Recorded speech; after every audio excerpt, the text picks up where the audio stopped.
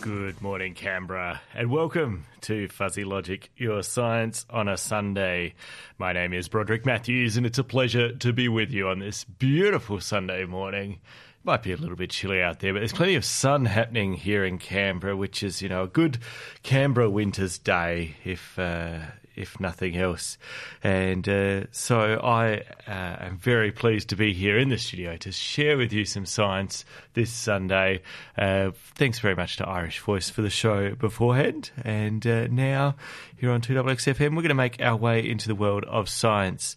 I've picked up a range of science news that's been out and about this week that we're going to dive into and explore a little further. And to kick it off, I found this story back from my hometown of South Australia, and a new giant species of fossil that was found just off Kangaroo Island. It's an amazing species, likely the terror of other creatures on the seafloor. But we're not talking about a shark or anything like that at this point in time. We're talking about a new species of trilobite. What's a trilobite, you're asking? Well, it's a creature. We don't have them around now. They existed in around 520 million years ago in what's known as the early Cambrian period, and they stuck around until about 250 million years ago, that's the end of the Permian period there.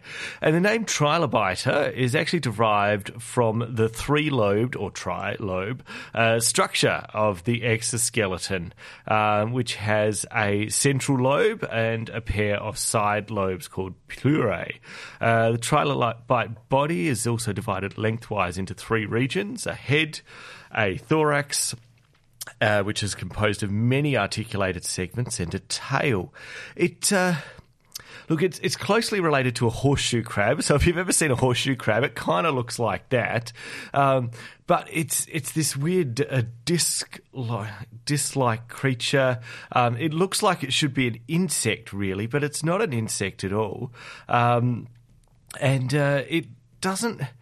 It's one of those typical fossils you've probably seen in the stone, oval shape with a series of you can kind of see the head and bits coming off, and then that segmented, the segments coming down in the thorax there, the articulated segments, and this new one. Looks, I mean, the photos they're not showing photos, are they? The drawings that they're showing of this new creature. I mean, it looks like a giant Starship Enterprise or something floating through the water. So it's kind of amazing to think about, because we just don't really have anything like it now at all. But this thing would have been the scourge of the seas when it was around. Now, the discovery of this fossil is called Redlickia rex. Rex, of course, meaning king. Redlickia, I'm not sure of that one, though. And it's the largest Cambrian trilobite to be discovered in Australia. And we can see these fossils thanks to the hard calcified armour-like skeletons over the body of the trilobite. They are related to modern crustaceans and insects, so that's why it does kind of look like an insect or a horseshoe crab. And in fact, they're probably one of the most successful fossil animal groups with their 270 million year survival. This new species was discovered at Emu Bay on Kangaroo Island, where more than 100 other species were also discovered, including some with their soft parts intact. That sounds a bit rude, doesn't it? But it's a pretty good discovery, because often we only see the hard parts when we're looking at fossils. Here we are. This is why the species is called Redlickia rex, similar to Tyrannosaurus rex, because of its giant size as well as its formidable legs with spines used for crushing and shredding food. The food which may have been other trilobites. This discovery was made by University of Adelaide PhD student James Holmes and published recently in the Journal of Systematic Paleontology by the University of Adelaide, South Australian Museum and the University of New England. As I said, it is the largest Cambrian trilobite found in Australia. It's only about 30 centimetres long, but that's quite huge when you think it's twice the length of other trilobites of about the same age. So, when you're the one-eyed man is king in the land of the blind. If everything else is 15 centimetres and you're 30, you're going to dominate there. So there's been some interesting things about the trilite specimens that have been found at the Emu Bay Shale because they actually exhibit injuries that were caused by shell-crushing predators. Which is quite different. And there are also large specimens of fossilised poo containing trilobite fragments in this fossil deposit. So they have to try and work out what was crushing these. But the Cambrian explosion, which happened around this time, which was when the trilobites came about, was had a bit of an evolutionary arms race at that point in time. And if we think about the Cambrian explosion, what that really is the sudden appearance, and in our fossil record, because of course we weren't there, of these complex animals coming out with their mineralised skeletal remains. And, it may represent the most important evolutionary event in the history of life on Earth, when we suddenly get all these creatures appearing. And it is called an explosion because we just keep finding more and more evidence of it, of these mineralised skeletons. And the trilobites were a huge part of this Cambrian explosion. So, interestingly, the overall size and crushing legs of Redlickia rex are likely a consequence of this Cambrian explosion and the arms race that was occurring between predators and prey at this time. And so, this giant trilobite was probably terrorising smaller creatures on the Cambrian sea floor. If you do want to catch the specimen of Redlickia rex and other Emu Bay Shale fossils, they're on display at the South Australian Museum, so you can head in there and check them out. Now, while we're in the world of the ancient, I thought... I found this story too, and I thought it was quite interesting. And it was talking about getting high at ancient funerals. And what we're actually finding evidence for is that humans were smoking cannabis as part of ritualized burial ceremonies 2,500 years ago, according to the latest evidence unearthed at a burial site in the Pamir Plateau in Western China.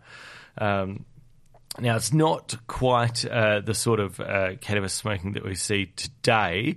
The reality, probably quite different. The Chinese Academy of Sciences have been reporting they found 10 wooden pots or braziers which contained burnt stones from tombs at the Jizenkal Cemetery. And when the team analysed these pots and burnt stones, they found traces of cannabis. And interestingly, the cannabis actually contained higher levels of tetrahydrocannabinol, or THC, which is the main psychoactive compound that we find in cannabis. And so this was much higher in this location than generally found in wild cannabis plants. And the fact that the traces of THC was found in the pots and on the stones suggests that cannabis was used for ritual purposes as part of this. They're in the stones as part of the burial ground there. And and it probably the psychoactive properties of cannabis would have had an interesting effect around that time, especially in a period of mourning.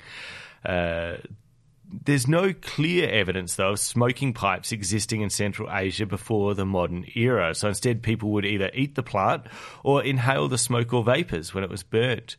And we clearly see that cannabis is being burned on hot rocks, which must have produced smoke and would have then incurred psychoactive effects on those present in an enclosed space. So it actually matches some other evidence that we have for cannabis use throughout history from a text written by the 5th century BC Greek historian Herodotus, which was in that the drug was thought to be cannabis sativa. So it's quite an interesting thing that we're kind of cross-referencing these historical discoveries here. And this discovery paints a vibrant picture of what those past burial rituals might have looked like.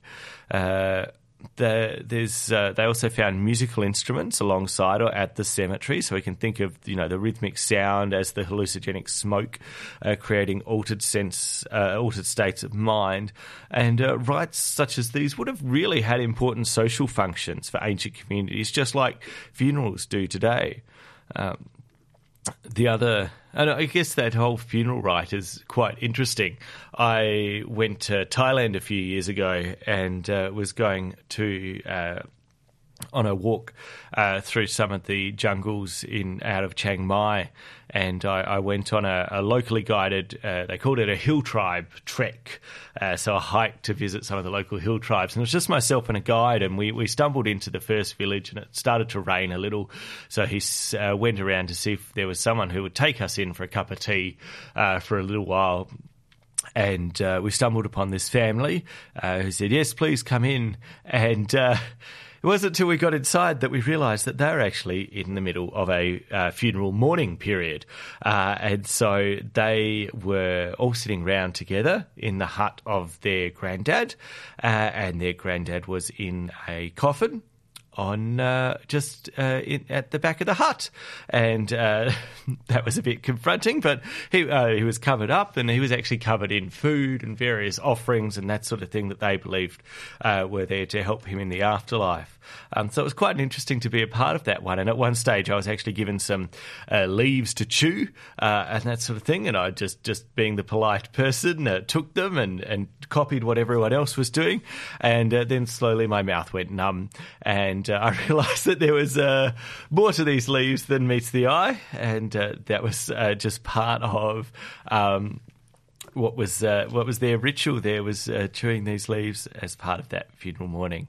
We actually left them later that day, but they said they were very blessed that they had someone visit from outside of Thailand, and I felt very special for that.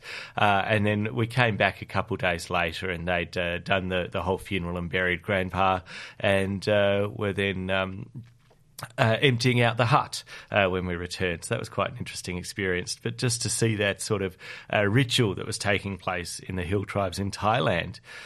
So you know, funerals have always been a ritual, and it's interesting to delve down deep into them and see what's going on. And this ritual here with the cannabis, along with musical instruments and burning the cannabis on the stone, is quite an interesting one indeed.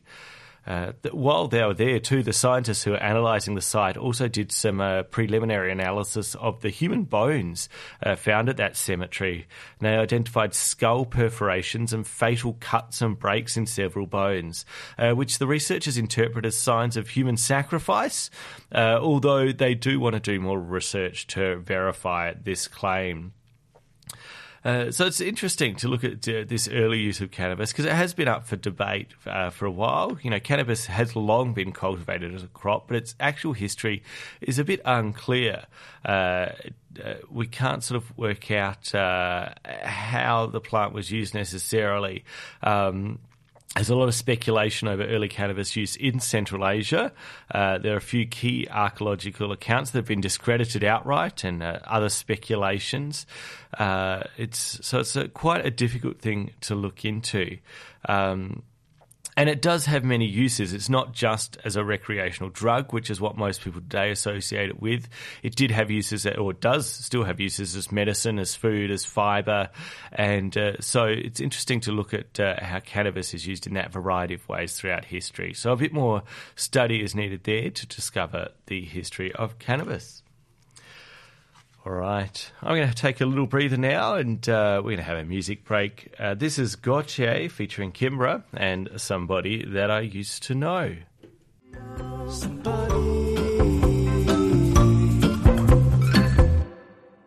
Gotye there with Somebody That I Used to Know featuring Kimbra as well.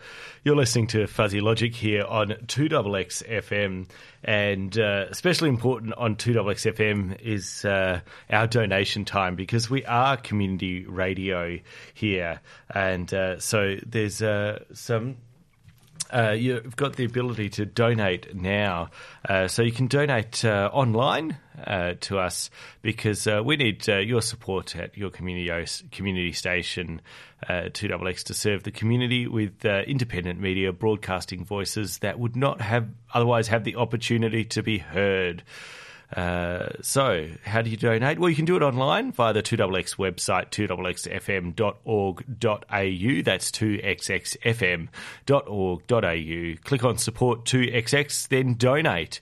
You can pay by credit card or PayPal, or download the donation form and fill it out and send it back to us.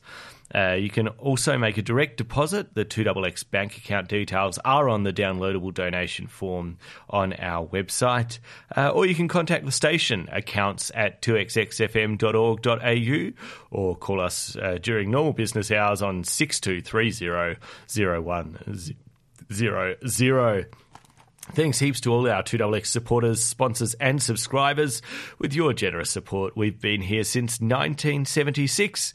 Currently, we're making over 80 hours of diverse, local, independent community radio each week, which is just amazing. And I certainly relish the opportunity to be here on Fuzzy Logic each and every week when I can come in to share some of the science news, because I thoroughly enjoy it, and I think it's awesome that we have the opportunity to focus on science for an hour every Sunday.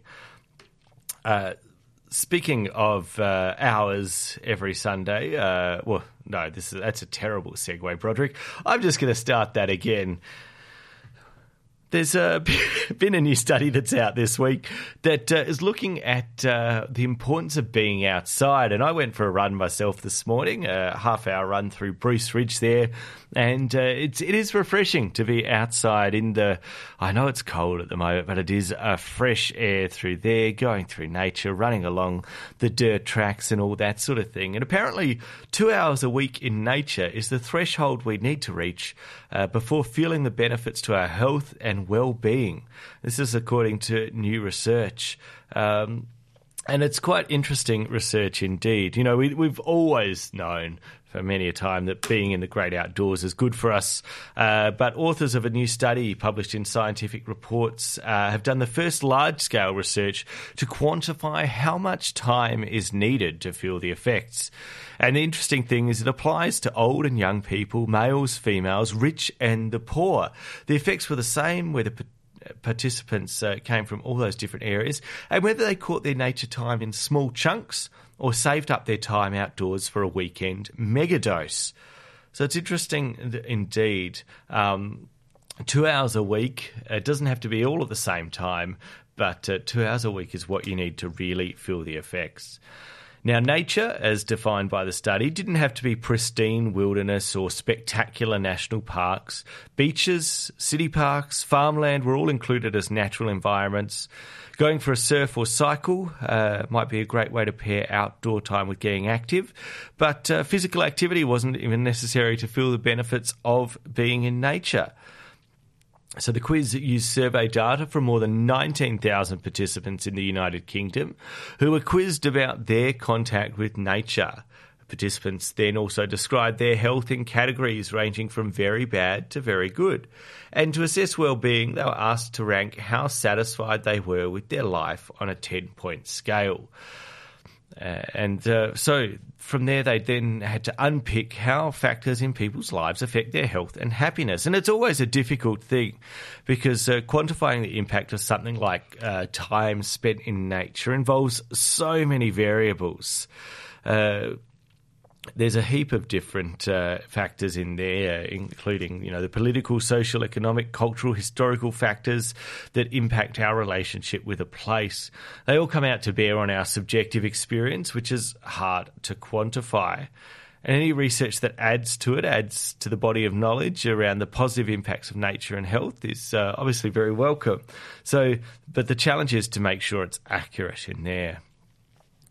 One challenge, of course, is that healthy people are more likely to spend time in nature, as they will often exercise outdoors. So it's difficult to show cause and effect there. But the survey showed that even among unhealthy people, such as those with long-term illness, meeting the threshold of 2 hours in nature per week did provide a lift to their health and well-being scores, raising their results compared to similarly unwell people who didn't get that exposure. Now, of course, getting back to nature isn't easy for everyone.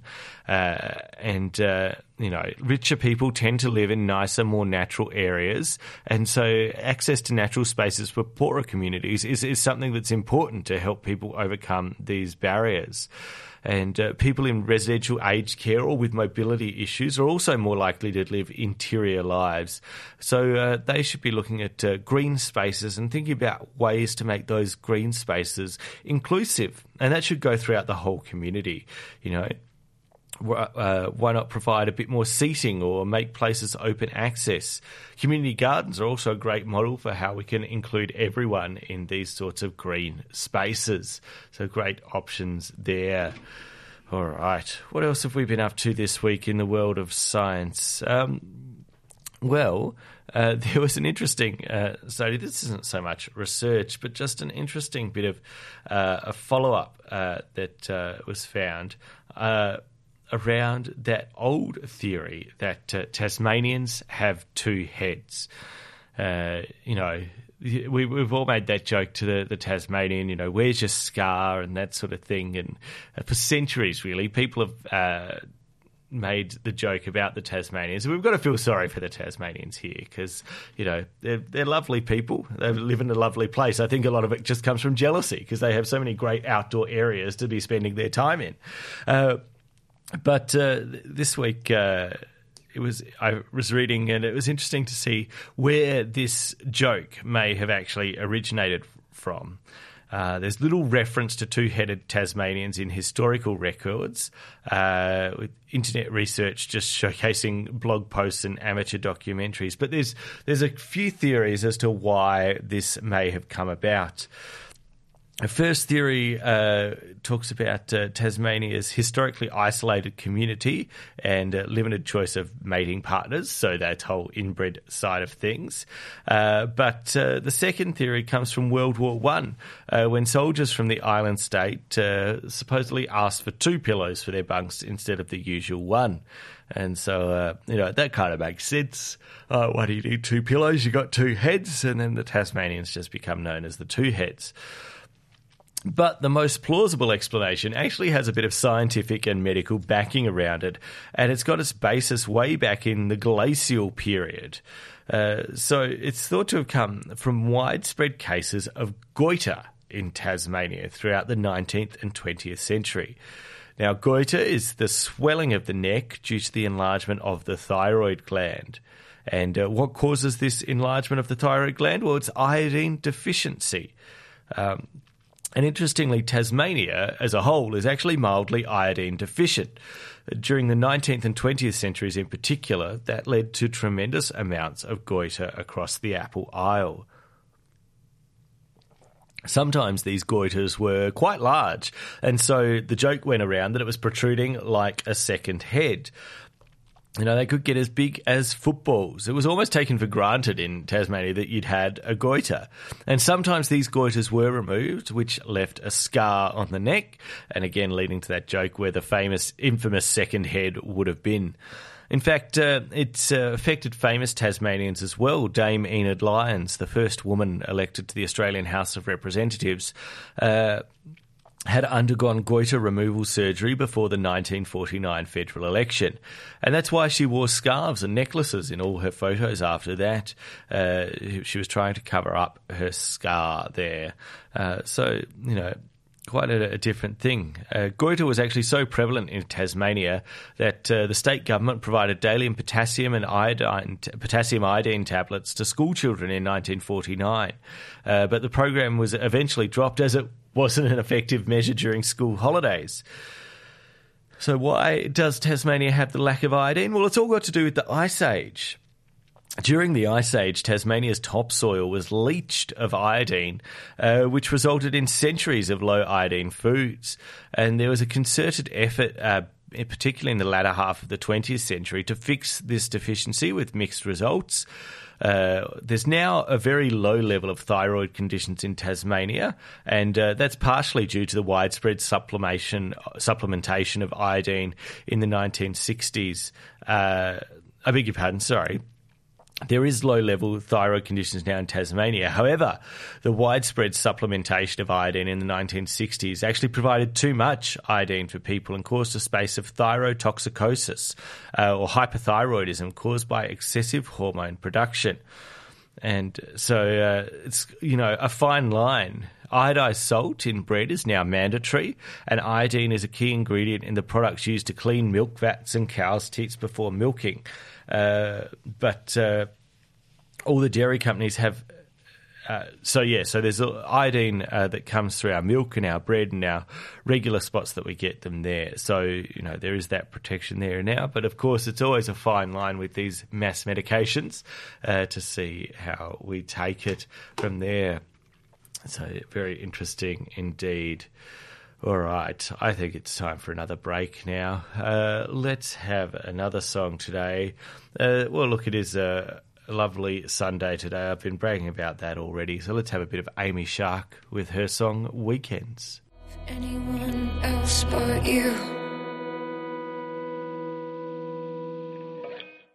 And that was Amy Shark there with her song Weekends. You're listening to Fuzzy Logic on this second day of the weekend, the Sunday, and we've got a whole bunch of science right here for you in the studio this very fine day, and we've been going through a few interesting stories so far. And before the break, we were talking about the issue of iodine leading to that story around Tasmanians having two heads. Well, interestingly, I've got another story here about not so much the lack of iodine, but the lack of iron with your red meat. Because if you're a red meat eater, you're getting your iron from there. But look, there's honestly a good chance you're eating more red meat than you should.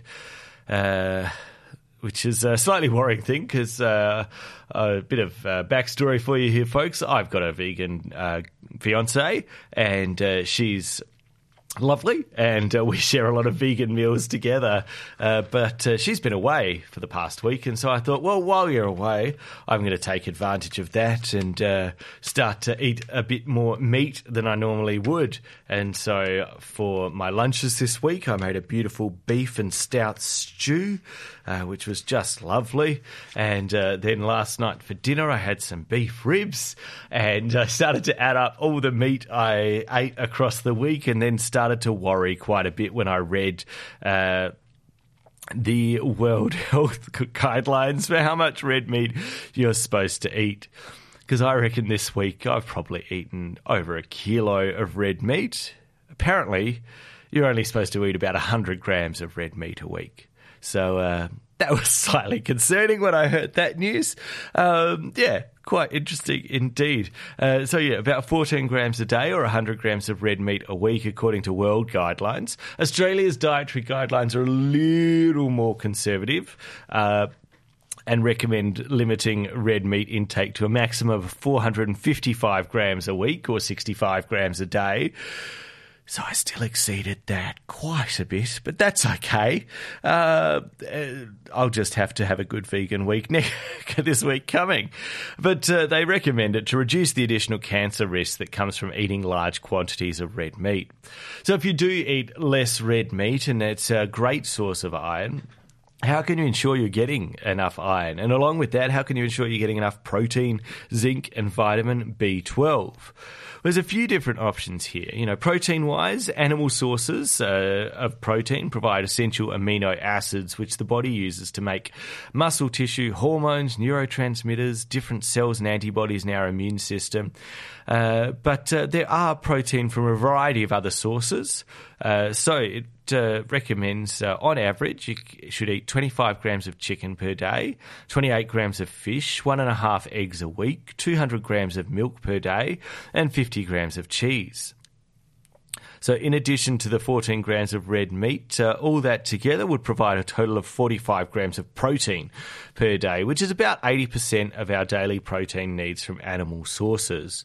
The remaining protein required of 11 grams is easily met with plant foods, including nuts, legumes, beans, and whole grains. But of course, if you don't eat meat sources there, then it's going to be much more of those nuts, legumes, beans, and whole grains to get your protein on a daily basis. Iron, of course, is essential for many of our body functions, including transporting oxygen to the blood. And iron deficiency can lead to anemia, a condition in which you feel tired and lethargic. Premenopausal women need about 18 milligrams of iron a day, while men only need 8 milligrams. I find that quite strange, isn't it? Because men are often the bigger red meat eaters than women, just stereotypically, not always the case though. So that's quite interesting that men need less iron than women. Premenopausal women actually need more iron because of the blood they lose during menstruation. So how can we get enough iron? Well, beef is the average source of iron. There's about 3.3 milligrams of iron for every 100 grams of meat.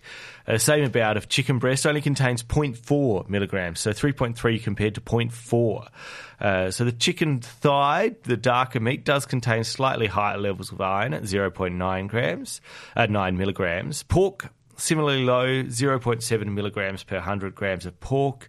But kangaroo's got 4.1 milligrams of iron for every 100 grams. So kangaroo is a red meat, but it's more sustainable, lower methane emissions for the farming of it, and it's 1/3 the levels of saturated fat than beef, making it a healthier and more environmentally friendly alternative. Plant protein sources, though, are also high in iron. Cooked kidney beans have 1.7 milligrams of iron for every 100 grams, so better than chicken or pork. And brown lentils have 2.37 milligrams per 100 grams of lentils. So again, not doing too badly. They're almost reaching beef levels in terms of iron from brown lentils. So if you wanted to cut your red meat intake from the average of 81 grams a day to the recommended 14 grams a day, while still getting the same amount of iron, you need to consume the equivalent of either 50 grams of kangaroo, 100 grams of brown lentils, or 150 grams of red kidney beans per day. Zinc is another part of the healthy things that we get from red meat, and zinc's an essential mineral to help the body function optimally. It affects everything from our ability to fight bugs to our sense of smell and taste. Zinc requirements are higher for men, with 14 milligrams a day, and women only need 8 milligrams a day, and that's due to zinc's role in the production and development of sperm. Of all meat sources, beef does provide the most zinc at 8.2 milligrams per 100, but chicken provides just 0.68 milligrams, so almost 10% of the zinc that's in red meat.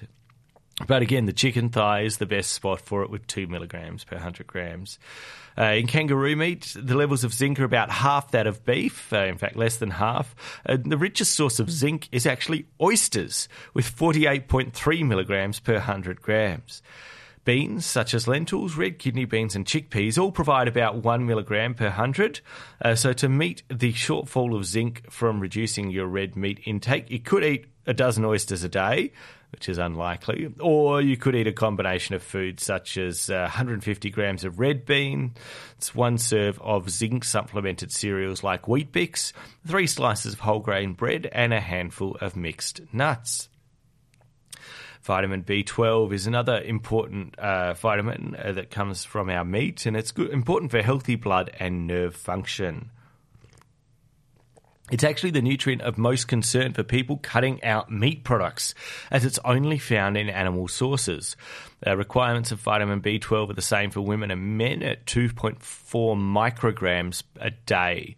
Beef and kangaroo provide that 2.5 micrograms in a 100-gram serve, while chicken and turkey provide about 0.6. Dairy products also contain vitamin B12. In fact, a glass of milk gives you half your daily requirement. 1 slice of cheese provides 20% of your daily requirement.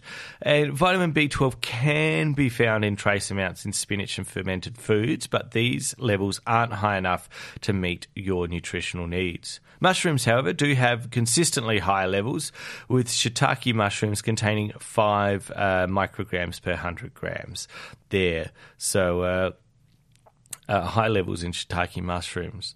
To meet the shortfall of vitamin B12 from reducing red meat intake, you probably need to increase your kangaroo or have a glass of milk and a slice of cheese. Alternatively, dried shiitake mushrooms in your salad or stir fry would also fulfill your requirements. And we can't forget about fibre either. A recent study found fibre intakes of about 25 to 29 grams a day were linked to lower rates of many chronic diseases such as coronary heart disease, type 2 diabetes, stroke and bowel cancer. Yet most Australian adults currently have low dietary fibre levels of about 20 grams per day. Making some of the changes above and increasing your intake of meat alternatives such as legumes, you'll also be boosting your dietary fibre. In fact, substituting 100 grams of lentils will give you an extra 5 grams of fibre per day, which is great. With some forward planning, easy to swap red meat out for other animal products and non-meat alternatives, which is what I'm going to be doing this coming week when my fiancé gets back home, and we'll be back onto the vegan bandwagon indeed. All right. We're going to play one last song before I jump into our final set of stories, looking at what's going on in our airspace with drones and planes flying about. But let's have a little bit of Kate Miller-Heidke, and this is Ride That Feeling. Well, we've been looking at the latest science news that's been coming out, and an interesting story that was released this week was one that's in the tech space there, looking at Uber Air to launch in Melbourne. That's right, Uber wants to trial an aerial taxi service in Melbourne. And look, it's something that's technologically feasible, but needs to be pretty well regulated, according to civil engineering experts, if we're going to avoid absolute chaos. That's right. So the global ride-sharing giant Uber is launching Uber Air, and it's a pilot program, if you'll pardon the pun. They're also trialling it in the US cities of Dallas and Los Angeles. And what they're trying to do is to connect transport hubs like airports to central city sites. The rideshare company said test flights were due to start from 2020, and plans were for commercial operations to begin from 2023. Now, it's great to have companies like Uber push the limits and see what we can do, and we've got to have someone doing it. Otherwise, we'll be just, driving around forever. But there's also a range of other things that need to be taken into account. From a technological perspective, we're very close to the point that battery technologies can support these kinds of smaller vehicles on the test flights and that sort of thing. And what's going to be the real challenge, though, is regulation. There was chaos around Uber ground vehicles where governments weren't adequately prepared for the technology and had to work around with different companies to ensure it wasn't chaos on the ground. And you can imagine it's even more complicated in the air. Uber can often enter markets in an aggressive way, so governments have to think carefully about what regulations are needed to preserve livability in the city and, the downsides to the technology. Australian governments have adopted a forward-looking approach to ride-sharing and future transport technology, and that was said by the Regional General Manager for Uber in Australia, Susan Anderson. Coupled with Melbourne's unique demographic and geospatial factors, she said, and a culture of innovation and technology, this makes Melbourne the perfect third launch city for Uber Air. We'll see other Australian cities following soon after. So very interesting indeed. CASA, the Civil Aviation Safety Authority, said they were going to work with the company to ensure the service was safe before it started operating. And there are a few boxes that they need to tick. According to CASA, the company has to get safety certification for the new battery-operated aircraft, which doesn't exist yet. The airspace they would use would have to be managed by authorities, and the people operating the aircraft would need specialised training. And finally, infrastructure for the mini airports does not yet exist either. The Regional General Manager of Uber Eats, Jody Oster, considered the days of pilotless flight were a long way off. There's a lot of work to do, and it's not going to happen overnight, but Uber is keen to make it happen. But of course, they're not the only company racing to take over the skies. Airbus is trialling its own air taxi service using a prototype electric aircraft similar to a drone, which can take off and land vertically. German company Volocopter is set to test its own drone-based vehicles in Singapore later this year. And Air New Zealand has also said it's examining an autonomous electric air taxi service. So lots of options there. And in fact, Canberra is kind of on the cutting edge of drone services, although not in the transport space, but in the delivery space. You might have heard about Google's Wing, which has been in Canberra for a while. It started its trial over the border, down south in Benithan, which allowed them to trial a few things in that area where there was a decent population but not too many people, and had a bit of airspace there. So Wing is actually run by Google's overarching company Alphabet, and was initially trialling delivering burritos, coffee and medication by drone down in Benithan. And it was an interesting trial. They're trying to do small things, so just the little things that, I forgot this, I need that. They found that coffee was a really important one for them to get right, and they had to develop special coffee carriers for the drone for that one. But it seems like quite a helpful service, especially, things like, let's say you've got a sick kid, you've run out of children's Panadol. Well, normally you'd have to pile the sick kid into the car, take them away from home, drive down to the pharmacy, pick it up, drive back home again, unload the sick kid, and all you've done is just frustrate that child for 20 minutes in that process. Whereas with the drone, you can call that children's Panadol to your door. The drone will go and pick it up from the chemist, pull it up, fly it over to you, and drop it off in your front yard. So it's an amazing idea, and it's been an interesting series of trials. Currently, they're moving into a new depot in Mitchell with roller doors built into the second story of the depot, so it's allowing the drones to fly in, fly out, and see how it goes on. Wing is currently seeking all the permissions and that sort of thing, but one of the big parts of the Benithan trial was the noise of the drones. They made thousands of deliveries without a safety incident, but the locals were upset by the noise, and some saying it even drove them to tears. The drones were below legal noise limits, but Wing has since developed a new quieted model for its Mitchell operation. So obviously a bit closer to more residents around there, so the quieter the better. Local inquiry into drone delivery has heard no agency currently has remit to actually handle the noise issues. CASA and the ACT government both denied they had jurisdiction to manage it, so that's certainly something that the legislation will need to catch up with.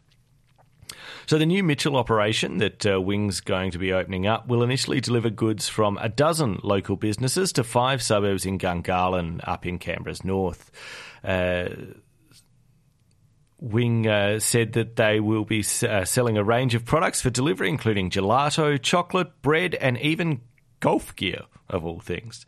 Actually, that one would be quite good, wouldn't it? Imagine you hit your golf ball, you can't find it, you need a new golf ball, just call it up on Wing. So it's an interesting partnership here, connecting with local businesses in Gungahlin to help them reach more customers faster, safer and more sustainably. The delivery service will initially only be available to 100 eligible homes in the suburbs of Crace, Palmerston and Franklin, and they are expected to gradually expand to more customers in Harrison and Gungahlin in the coming weeks and months. Local chocolate maker Peter Channels, whose chocolates are going to be delivered by drone, said it was an exciting opportunity to expand into a new market and interesting interactions connecting to a different audience through drones. So some interesting technological advancements there. But as with all these things, we have to make sure that it actually works for everyone and it's not just progress for progress's sake. But there is one space where drones are making a huge difference in a positive way, and that is down on the beach. And data from a Surf Lifesaving New South Wales drone trial has revealed January is a significant month for shark activity, and the north coast of New South Wales is the state's shark hotspot. Yes, over summer, 350 volunteers were trained as drone pilots for the trial, and they spotted 370 sharks across that summer period, with 42% of sightings made in January. So it's an interesting drone operation. It's the largest ever conducted in Australia, with more than 8,000 flights at 20 trial locations across the New South Wales coast, and some great data there. Byron Bay and Ballina had a significant number of sightings, as did Pambula Beach on the south coast. 42% of sightings were made in January, as I said, followed by April, which had 21%, March 15%, and February 8%. So interesting data there indeed. It's extremely valuable data because it is one of the largest marine data sets in the world captured via drones. They recorded drone footage from a range of places, and what they can do is if lifeguards spot what they believe to be a shark, then they try and identify it as a threatening species. So basically anything over 2 metres, and a bull shark, tiger shark or white pointer. If it's within 200 metres of swimmers, they sound the alarm on the drone itself, and this alerts people who might be in the vicinity to get out of the way. Most of the time, the sharks don't have any real harm there, but occasionally it can be a threat. So it's a fantastic way to maintain the safety of our beaches. Surf Lifesaving New South Wales is also dropping life-saving flotation devices because, in a rescue situation, they're able to fly the drone straight to where they need it to be. And at the moment, they can just give video feedback to rescuers about the scenario and what's unfolding and the best approach to it.